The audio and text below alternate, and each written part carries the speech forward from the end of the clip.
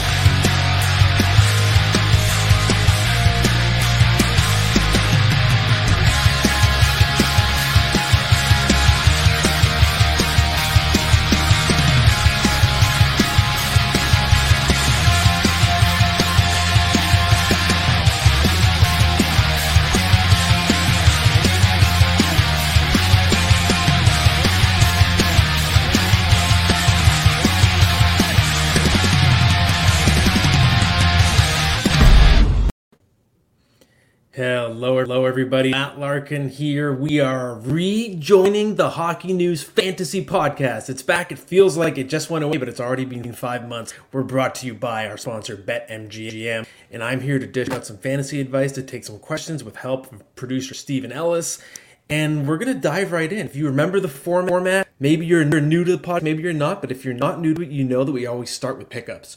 So we're going to start the episode with, first of all, a shallow league pickup, and this is a crucial pick. This is the league winner, okay? This is a pickup. This is someone who's available in 53% of leagues. He's an absolute joke because this player could turn the tide and win your league. Someone who's available in week 1. I drafted him in my league. Woohoo! It's Jesse Puljujarvi of the Edmonton Oilers. And I don't know what people are doing here in these 53% of leagues that don't have. He is playing with Connor McDavid and Leon Draisaitl, the two top players in fantasy hockey. He played 20 minutes in the first game of the season, had 6 shots on goal. And obviously, this is one for whom you have to have a reasonably short leash because we know for sure if Puljujarvi is going to stick on the top line. But I said this in my going into the season, and just isn't a lot of competition on the right wing in Edmonton, especially because Kailer Yamamoto regressed last year. So the job belonged to Puljujarvi. We know the pedigree was always there. Even last season, if you look at this line, 15 goals, it seemed relatively underwhelming in 55 games. But if your league counts hits and shots, the prorated pace there was 20 goals. It was 150 hits, and that was only playing 15 minutes a night.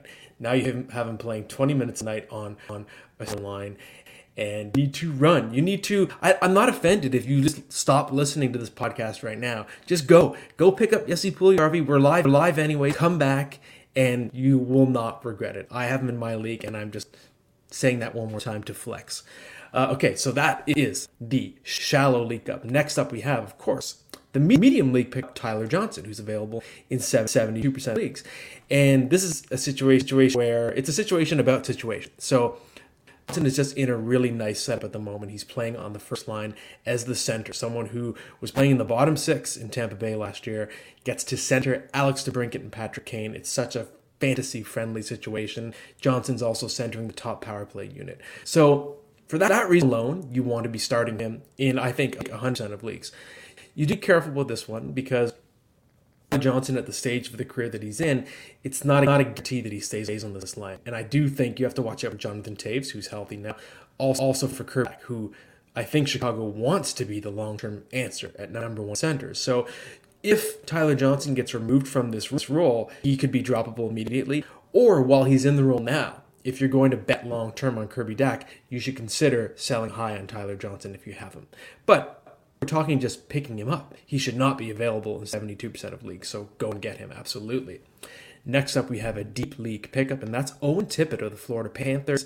And if you've listened to this show before, I always talk about pedigree. When someone who is in a good situation also has the pedigree, someone who was always, quote-unquote, supposed to be doing this, that's a player you add. And Owen Tippett was a top 10 draft pick. He scored a ton of goals in Major Junior. He scored instantly in AHL. So he's showing the signs of someone who's going to keep scoring at every level. That's something you always watch for. And he's already starting the season on Florida's second line, a very deep and talented roster, playing with Johnny Rubidoux and Sam Bennett. So I already like the situation. And the Florida Panthers are just so deep that I think you can be pretty confident that wherever Tippett plays all season long, in that top 9, he's going to have quality line mates pretty much every night. And even last season, his stats were very modest as he was cutting his teeth in the NHL. But if your league counts hits and shots as well, his pace for 82 games was 157 shots, 108 hits, and he was only playing 11 minutes a night. If he's even playing 15 now, and he's playing 82 games, you could have a player who's 20 to 25 goals, maybe 200 shots, maybe 150 hits, and that might even be more. So I think there's quite a bit of upside for Owen Tippett, considering he's available in 94% of leagues. Now we have our last category for pickups, the WTF category. And when I say WTF, it's just, why is this player available? It doesn't make any sense. That is Jeremy Swayman of Boston Bruins. So we know he's in a tandem with Linus Ullmark. We know that whoever tends goal for the Boston Bruins in this current era is usually fantasy relevant, whether it was Tuukka Rask, Yaroslav Halak, whether it was Swayman last year, even Dan Vlader for a little bit. Just one in that situation, because the Bruins are just so consistently good defensively, you always have really good rate stats if you're the Boston Bruins goalie. So that alone makes Swayman interesting to me. And we know already that there's first for Swayman a 50-50 split to start the year minus Ullmark, which is strange because Ullmark is owned in more leagues than Swayman. Ullmark is owned in, I think I have it down somewhere, it's 80% of Yahoo leagues. Ullmark is owned where it's only 58 for Jeremy Swayman, which makes no sense. Swayman has the pedigree to become Boston's long-term starting goalie. He outplayed Linus Ullmark in the preseason, and we already know there's at least 50-50 split. So if you're betting on one or the other for the season, they're both going to be relevant. That, Boston's paying Linus Ullmark $1 million. He's not going to sit on the bench. They're both going to be relevant, but if you're making a bet, Swayman, I think, is the guy that's more likely to earn a 64-40. And if he does, top 10 goalie in fantasy. So it's crazy to me that he's available in so many leagues. He should be picked up immediately as well. Now let's go to a tip of the week, a fantasy tip, and I call this one have an open mind. And this is something I've learned the hard way over the years, especially someone who works for the Hockey News, has worked in the industry for a decade. It's crazy. Next week, I think, will be my 10-year anniversary with the Hockey News. I'm someone who has inherent biases because I've heard the sport for a long time. I know a lot about players, even compared to my other league mates. And it actually hurts me sometimes because I'm so locked into certain opinions of players, especially non-fantasy opinions, that you're not willing to have an open mind. And if somebody's off to a hot start, sort of write it off. No, I know this player is. It's not going to last. Well, that's sort of a lazy approach because sometimes you have to look into the deeper numbers, and you have to look into advanced numbers, whether you're a stat if you're willing to go to those kind of sites involving your natural stat trick. What's really good about those, same thing for fantasy baseball, they can be predictive. They can tell you if a hot starting player might actually not be in a hot streak, doing something that's sustainable. And this is the time of year where it's sort of just murkier, the waters. We don't know who are going to be the true breakout players of the year. So you don't want to have tunnel vision. You don't want to write off a guy who, like, for example, Tyler Johnson. You don't want to just assume he's going to sustain it. You pick him up, and then you can look to the deeper numbers and see if he's doing something, showing the way he's driving that's sustained. This is why in a lot of leagues that I've played, there's a GM who isn't a huge fan that does really well because they don't have those built-in bias. They're willing to adjust with the numbers and trust the number rather than a player's reputation. So I would just say in general this time of year, keep in mind not every starting player is a sell high, and not every really struggling to buy low. Put the time in if you're a diehard player and look at advanced numbers. Be predictive. They'll tell you whether you can expect a trend to continue or not continue. That's the tip of the week. Stephen, I'm for you if you want to turn over the questions to me and we can start. Yeah, so this is something here where the having the open mind and not having the biases of the old days and stuff. It's like every time I go into a fantasy draft and it's like Jonathan Toews doesn't get drafted or Radulov or Voracek, guys like that. It doesn't feel right. It feels like they should be going pretty early on just because of what you know about the player. So it's kind of tough, but I guess you just kind of have to. And it's kind of the change in the guard. There will be a point where Sidney Crosby's not exactly a good fantasy pick anymore, and it's going to be kind of weird. Like when Corey Perry and Ryan Getzlaf in Anaheim, those guys were always huge fantasy players. All of a sudden, they stop becoming that. So they are like what they are. All right, so first question of the week is from the Ramification. Who is more likely to start for Florida, Spencer Knight or Sergei Bobrovsky? That's right. And before I answer, Stephen, how do I sound right now? We're experimenting with some different mics. Do I sound better or worse? You're not echoing. Okay. But I'm echoing for some reason. You might need to turn your volume down a little bit on your computer, but otherwise, yeah. Okay, good to know. Well, okay, so I'll give you some background. This question also includes the hashtag asking for a friend. This is someone who's aware of a controversy that happened in my own league in which we tried to change our rules to prevent streaming where people can draft entire teams worth of goalies, but you're allowed to come in and snake another guy's goalie if you want to go with that. And someone, I drafted Spencer Knight, someone else drafted Sergei Bobrovsky. It was actually my Hockey News colleague, Brian Costello, and we had a stalemate over who was going to give in and give the other guy the goalie to give him the tandem. So this is sort of a subtle dig because I was angry at getting snaked in our league. But it actually is a good question, which is why I'm including it in the podcast. So thank you, Rami. Spencer Knight or Sergei Bobrovsky? Okay, so if we're looking in the short term, right now, who's the more valuable fantasy goaltender? It's probably Sergei Bobrovsky. With the $10 million cap hit, the Panthers are going to keep giving him chances for now. We know that Coach Joel Quenneville has indicated that Bobrovsky is going to get the first sort of crack at being starter. Spencer Knight, still a kid, still qualifies for the Calder Trophy. He's going to be learning. That said, if we're betting on who's going to have the job, who did Florida turn to in elimination games last year, late in the playoffs, with their backs to the wall? It was not Sergei Bobrovsky. It was Spencer Knight, the rookie. They trust this kid. He's the best goaltending prospect in the world, and I think it's only a matter of time before the job is his. Even right now, he's fantasy relevant, so even if you're assuming Bobrovsky's going to keep the job, it's not going to be a huge chunk of the pie. It might be 60-40 or 65-35, but my prediction is that by the All-Star break, at worst, the job has shifted to Spencer Knight, and by the season's end, he is the starter, which would make him an extremely valuable player. Keeper league, of course, it's Spencer Knight is the answer. Redraft league, I'd say right now, if you're really playing in the short term, okay, fine, it's Bobrovsky. But if you're looking at season-long value, I'm going to say Spencer Knight. All right, next question comes from Cheating Heel. How would you rank the following players in terms of most points a season? Trevor Zegras, Alexis Lafreniere, Lucas Raymond, Jack Hughes, and Cole Sillinger. Okay, so I'm going to start with Trevor Zegras. It's a matter of his situation in Anaheim. The Ducks just need him. Their power play has been so bad. Ryan Getzlaf is sort of aging out of being a true top six forward. So we know that Zegras is entrenched. He's playing in the top six role all season long. He's playing power play, all of those situations that you want that are good for fantasy goodies. I would say Jack Hughes next. We know that his underlying numbers, his metrics suggest that he was pretty unlucky last year, so I do think a breakout's coming. It's going to happen this year. We saw that with Nathan MacKinnon. People forget, after 2-3 seasons, Nathan MacKinnon was trending toward being somewhat of a bust, and then all of a sudden it clicked for him. So it's not too late for Jack Hughes at all to deliver on his considerable prospect hype.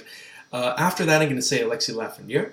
I think he is finding himself in an interesting situation line-wise, and throughout the preseason, he was playing right wing on a line with Chris Kreider and Mika Zibanejad, which sounds great in terms of just the opportunity. Because it's funny, it was assumed that there was going to be a battle between Kreider and Lafreniere for the second-line left wing spot. Panarin, obviously, is the main left winger on the team. But the fact that the two of them are now united on what I guess is the Rangers' quote-unquote first line, they have kind of two first lines, but that's great for Chris Kreider's fantasy value and Alexis Lafreniere's fantasy value. So I like the situation he's in. The Rangers are putting him in position to succeed.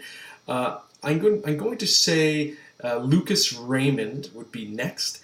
I love the fact that he made the Wings. If you listen to our main podcast this week, I'm extremely bullish on Lucas Raymond. I think he's going to be a special player. He's already getting looks on the first line with Dylan Larkin.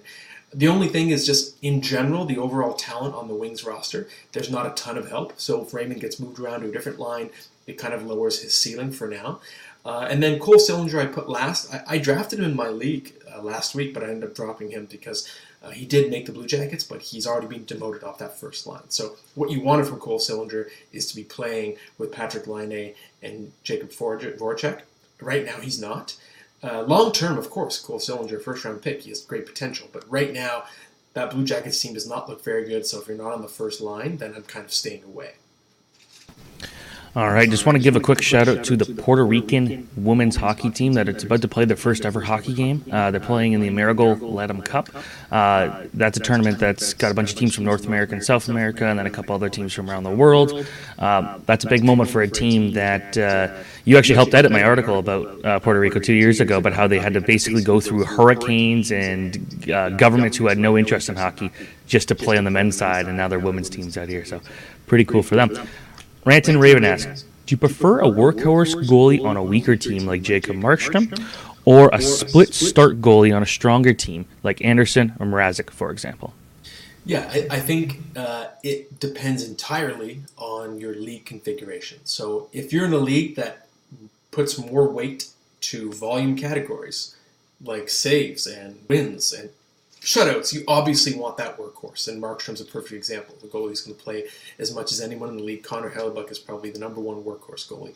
So that is an obvious answer if your league is configured that way. But if your league awards equal points or more points for the rate stats, goals against average, save percentage, then I think you're much better off going with just a really good goaltender who maybe is part of the platoon but on a good team. So we're looking at Jeremy Swayman and Linus Ullmark would be a great example. I think the best tandem in the league, if you're looking at the totality of both of them, it's probably Semyon Varlamov and Ilya Sorokin with the New York Islanders. So I'd say if your stat categories are weighted more toward goals against average and save percentage, and you want those platoon guys that are just in good situations, and maybe you're in a league configuration that's about equal, that has equal number of categories for rate stats and volume stats. In that case, I think the best configuration is you get one workhorse, so let's say a Hellebuyck, then maybe someone like an Ullmark or a Jeremy Swayman, a Spencer Knight, someone who is going to have good rate stats and also has the upside to win the job. And then you're sitting pretty because then you have two good goalies who are also workhorses. So Ilya Sorokin would be another great example for that. All right, next question comes from Eamon Devlin. Who are some of the surprise players to make the opening night roster that you have your eyes on? The one that's really stood out to me and already had 2 points in his debut is Mason McTavish with the Anaheim Ducks. I didn't think that McTavish was going to jump right to the NHL.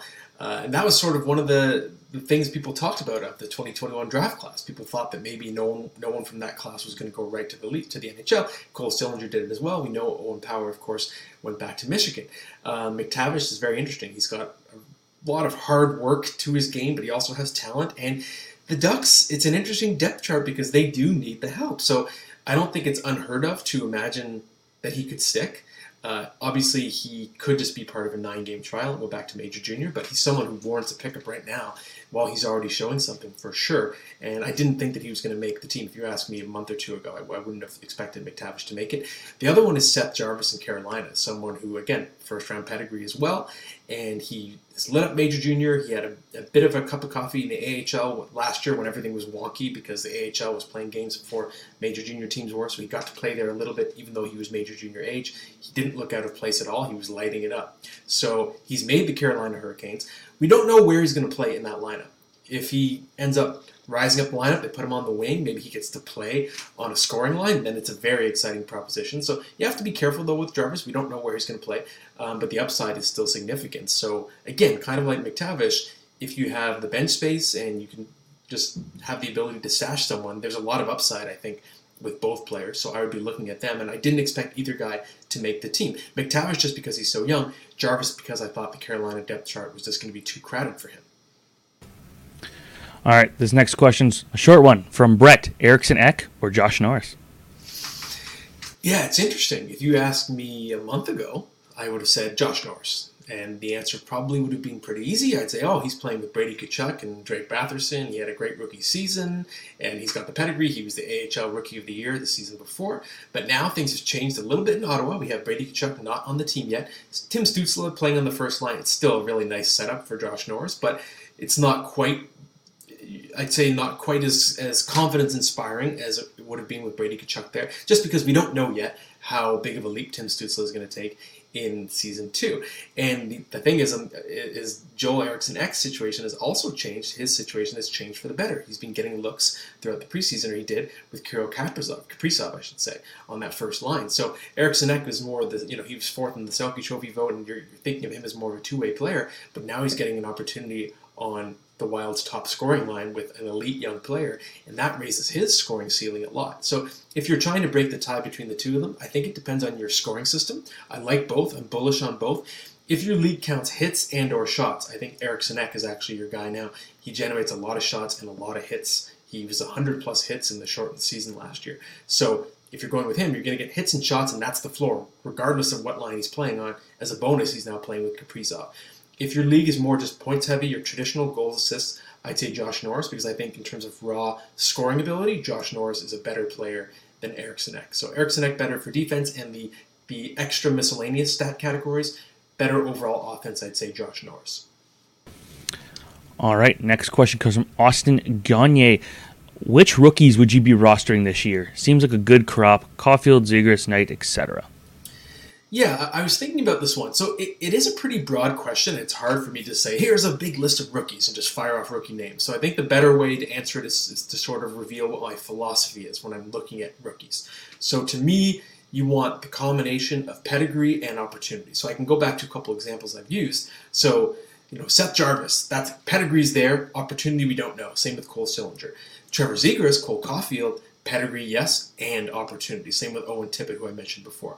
Owen Tippett's not rookie, but Caulfield and Zegras, I think, are a good example of guys that they're big-time prospects, two of the best prospects in the game, but they're also on teams that are going to put them in prime scoring situations. So those are the type of rookies I think you have to look at. But overall, I often, I obviously I will draft rookies on my team, but I also like to look at post-hype sleepers, players that have significant draft pedigree, came up as big prospects. Maybe they'd be in the league for a year or two, or they've cut their teeth in the AHL. They're more likely to stick with their teams, and they've matured a little bit. They're more physically strong. So as an example, I drafted Tim Stützle this year. I also drafted Jordan Kyrou of the St. Louis Blues because he showed a lot in limited duty last year, didn't play very many minutes. Now he's playing on the top line. And to me, that's a much safer bet than grabbing a Mason McTavish, for example. I think I'd rather go for Jordan Kyrou because he's sticking with the Blues. He's earned his spot now. He's put in a good half season. So that's sort of a general philosophical answer rather than just me giving you a huge long list of rookies, which I don't know how helpful that is. Alrighty. Ty Pat says, rank Anderson, Allen, Demko, and Markstrom 1 to 4 as goalies.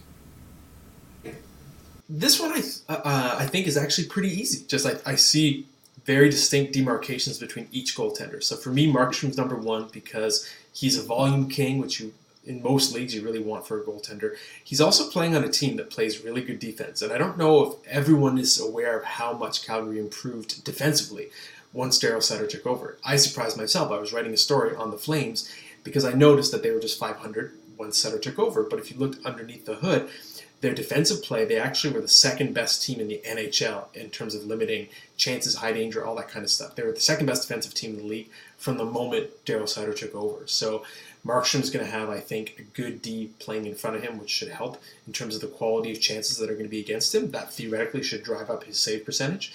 And he also is already in a volume-heavy role. So I think he checks every box you want for a goaltender. He's number 1. Number 2, I think, is clearly Thatcher Demko. His upside is tremendous. His upside is Vezina Trophy.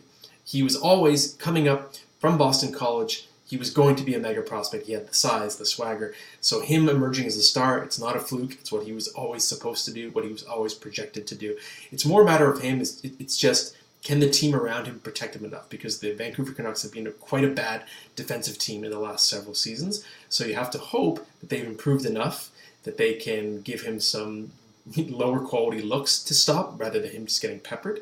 But either way, he's in a situation where he's obviously going to be in the strong side of the split with Yaroslav Halak, and he has major star potential. He could be, I think the ceiling for Demko, if the defense improves around him, could be top 3 fantasy goalie as early as this year. And even the floor I still think is relatively high because he's going to play a lot. So I like Demko number 2.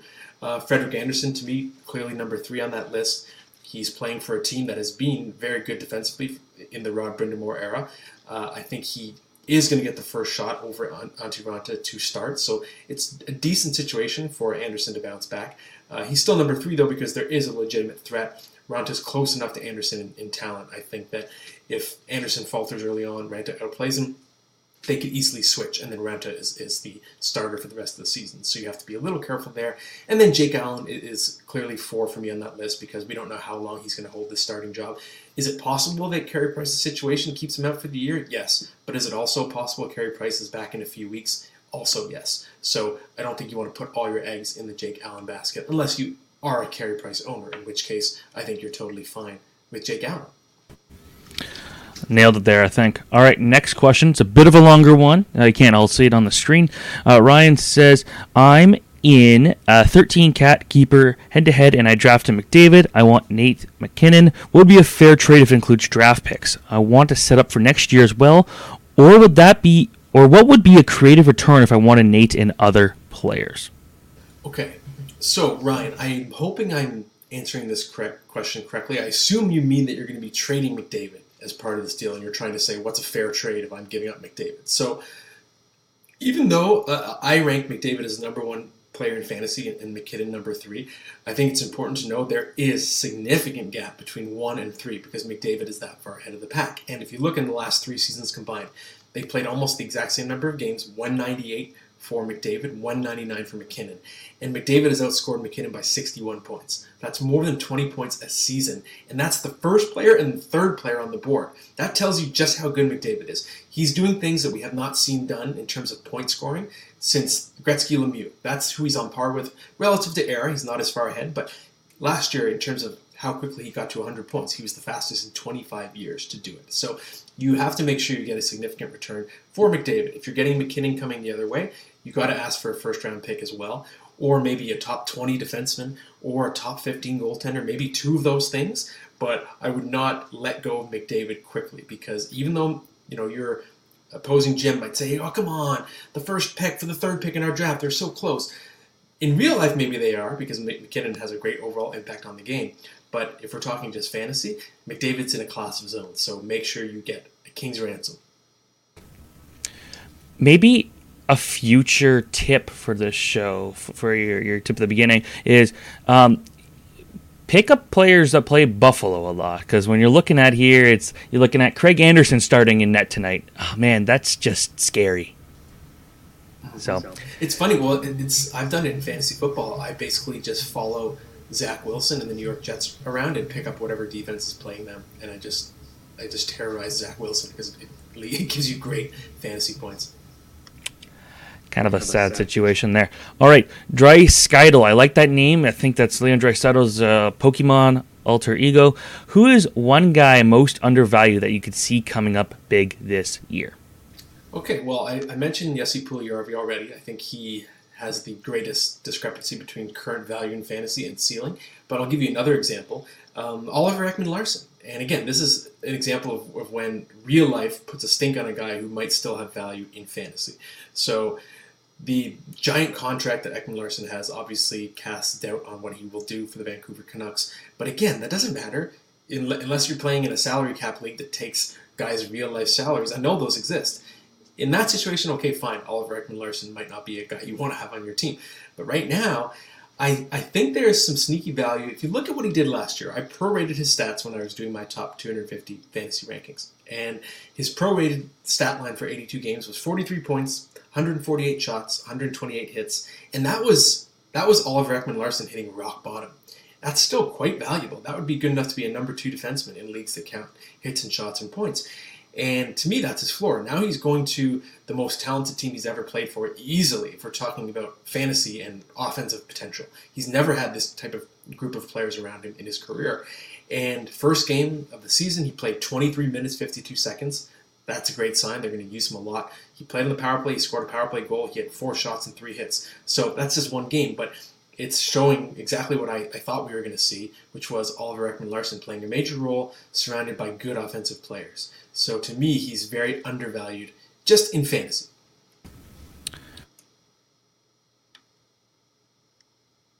Steven, I think you're muted, my friend. I am muted, yes.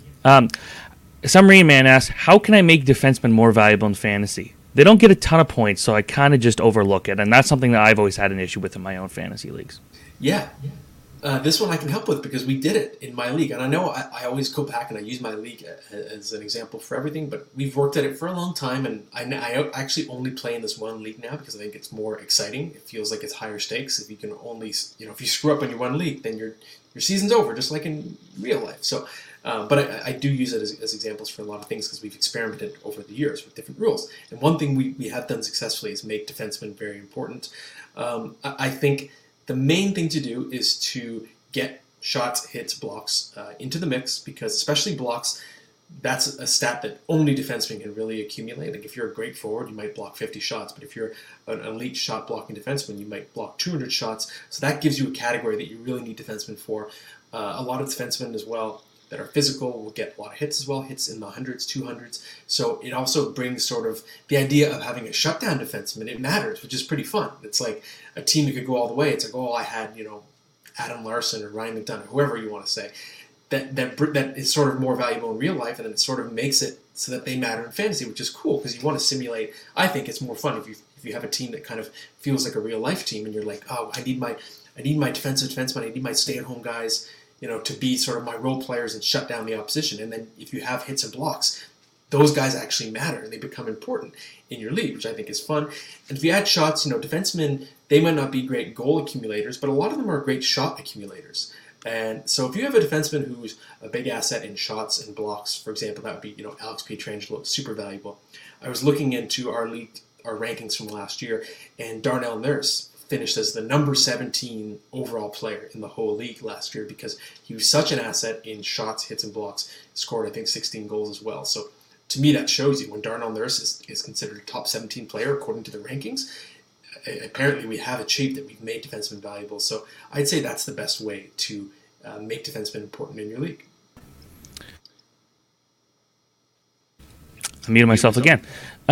Next question comes from Ian, and this is definitely a fantasy-related question. Would you rather appear in Harry Potter or Star Wars? And before you answer that, we actually had on Game Tape with Tony Ferrari that recently went up this week. He asked Frank Nazar III, one of the top prospects for the 2022 draft, if he'd rather be MCU and DC. For some reason, he didn't say he wanted to be part of the Marvel side of things. I'd rather be wherever Spider-Man is, but that's just me personally. But anyways, your thoughts?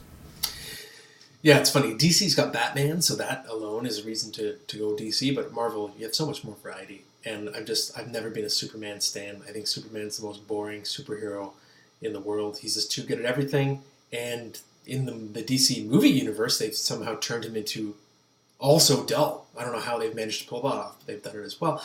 They made him emo, which is pretty sad because Batman already has that corner covered. So back to the question. Ian Joliffe, he beats the system by asking a question that I guess is technically fantasy. Harry Potter or Star Wars? I would say if I was an actor, Harry Potter sounds like it was a better experience. The actors got really close to each other, I guess, and they had, I think, from what I understand, a lot of fun filming it over the years. But I'm more of a Star Wars guy, and I think you're more baked into pop culture lore if you are in Star Wars content. Hopefully not one directed by George Lucas. Maybe Mandalorian or something would be more fun these days, but I would say Star Wars would be my answer. So, Stephen, we have finished all the questions that we got pre-submitted. Are there any other live submissions that have come through? If we have time, we can tackle them. Well, it's funny. Someone actually asked, is there any fantasy value in the Buffalo Sabres goaltenders this year? And I think the answer is pretty clear.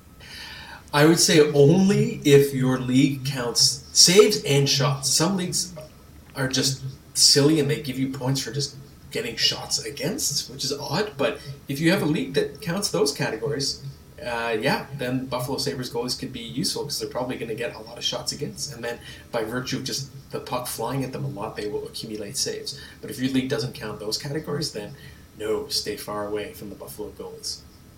See, that's a thing. When you look at it, it's almost like actually doing shots and saves and stuff like that is valuable in things like the World Juniors. And I've been on World Junior things where it gives value to picking a goalie from Austria, like Sebastian Renaschitz, where he's going out there and making 45, 50 saves a game. That's huge for your fantasy team. But otherwise, that's not really much value in picking Buffalo Sabres. But that's it. It's time for your starting lineup. Okay. And one thing I'll say, too, in my opinion at least, is it's good if you give value to less heralded players, but I always think it's like you want to give value to guys who are playing well. If your system is giving value to guys who are not playing well, then your system is broken. So, like, you know, the example I use with blocks. Well, it's like if you're a defenseman who's a good shutdown guy in real life, you're throwing a lot of hits and blocks. Maybe you're providing something to your team. But if you're just a goalie who's just getting hit by the puck a lot and you're giving up 5 goals, if he becomes valuable to your pool, that's a weird pool. It's like I once played in a football pool where the kickers were scoring as many points as the quarterbacks. And I was like, guys, this league is horribly broken. Your kickers are getting as many points as your quarterbacks. That's when you know the system is broken. Okay, so we're going to fit with the starting lineup.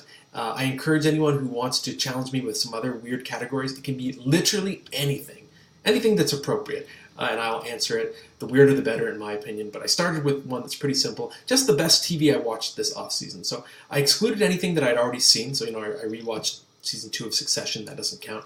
But best TV I watched this offseason while waiting for hockey to come back. We have number 1, Squid Game. It's a cultural phenomenon. It's a lot of fun. It's extremely suspenseful. I find myself wondering which games I would do well at, which games I'd struggle at. We discussed it already on our main podcast. Number 2, Hacks. That's a show I actually had not heard of until I saw it won a lot of Emmys. It's I think just a really funny and poignant comedy, and it's the best representation I've seen of showing the perspectives between boomers and Gen Z and how they view each other, and it's really sympathetic to both sides. Great comedy. The Chestnut Man. It's Danish. I watched that. I binged it last week. It's from the same people who did the original version of The Killing. If you like kind of dark murder mysteries, kind of Silence of the Lambs or Seven type of feel, it's really good, very riveting, and not too long. When a murder mystery goes on too long, you're forced to give the viewer too many red herrings, and that can actually kill the suspense. But it's 6 episodes, it's tight, and it's very good.